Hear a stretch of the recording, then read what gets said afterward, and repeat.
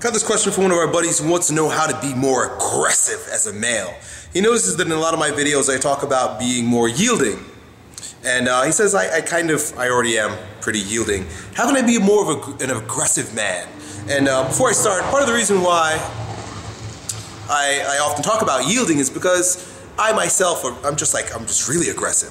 So I've had to cultivate the balance associated with stepping back a little bit. And I call this tender aggression.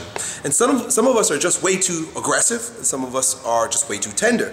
And our question here today is, how can I be just a little bit more aggressive? I've got a couple videos about this. One of the more popular ones on this channel, which is, I can't remember the name of it, but if you go to popular videos, it's the one where I'm talking about how to assert yourself with women. And this doesn't necessarily have to be with regard to women, but being tender aggressive is a grounded place to move from that allows you to navigate the world with the type of aggression that you need to take action in the directions that need to be taken, and also to be sensitive enough to navigate and receive the messages that your environment is giving you.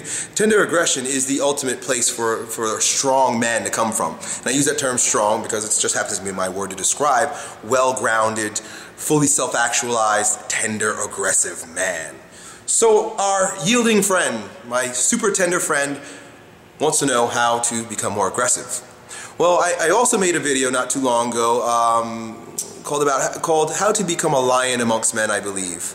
And I spoke about Friedrich Nietzsche, and thus spoke Zarathustra. I always say it wrong. And the story of the camel going out and slaying a dragon and then becoming a lion, and I often use that term or that metaphor over and over again, slaying that dragon, going out into the world and slaying your dragon. And you've got to slay your dragon. The thing is that there are two tools that are very important to being able to slay the dragon. And that dragon could be anything. It could be your boss, it could be your daddy, it could be the fact that you like to speak to women, it could be I want to take that plunge into starting my own business. Whatever it is, you need to slay this fucking dragon, and it requires aggression. And there are two separate but equal swords that you will carry with you. Right? Who used to carry two swords? You pull out those swords. The very first one, you keep it in your right hand because it's the one that you're going to use first. Right? It's called no. And you carry that no with you, and every opportunity that you have to assert your no, you do it. Don't be a yes man. Be a no man. And when you're a no man, that means you don't stand for anything that doesn't feel right with your body, regardless of what anybody else tells you. Well, you know you should. You know the right thing to do. You know, the whole fucking world. And then they make you promises.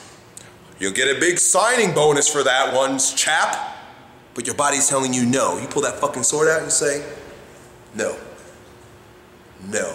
No, no, no, no, no, no. That is your first tool for aggression. And we learn it from the time we're children.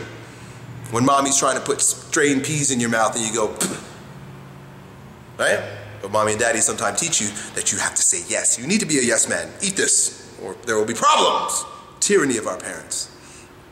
You learn to say no once again. You gain your no. And you use that no, you exercise that no, even when you don't have to, because all the practice helps.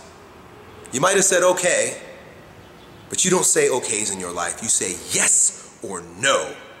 100% either way. Practice that. I gotta say no to this phone call. Okay? Your no. The other one, which requires a little bit more sensitivity, a little bit more creativity, and a little bit more self-cultivation. But because you've protected yourself with your no thus far, you'll know how to pull out the other one, which is called I will.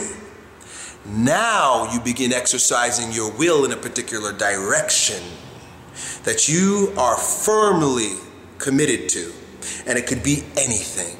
But the mere fact that you practice your will means that you have a virtue that you will carry with you in all of your circumstances and challenges in life. So that I will might sound like I will learn how to play the electric guitar or the acoustic guitar. I like acoustic better. I will learn this. I will. I'll get it done. Commitment and discipline are a big part of my I will. You commit to your thing and you discipline yourself to get it done. And then it can be absolutely anything. It could be a model fucking helicopter that you bought the box for and the pieces are all over the place. Will yourself to get it done.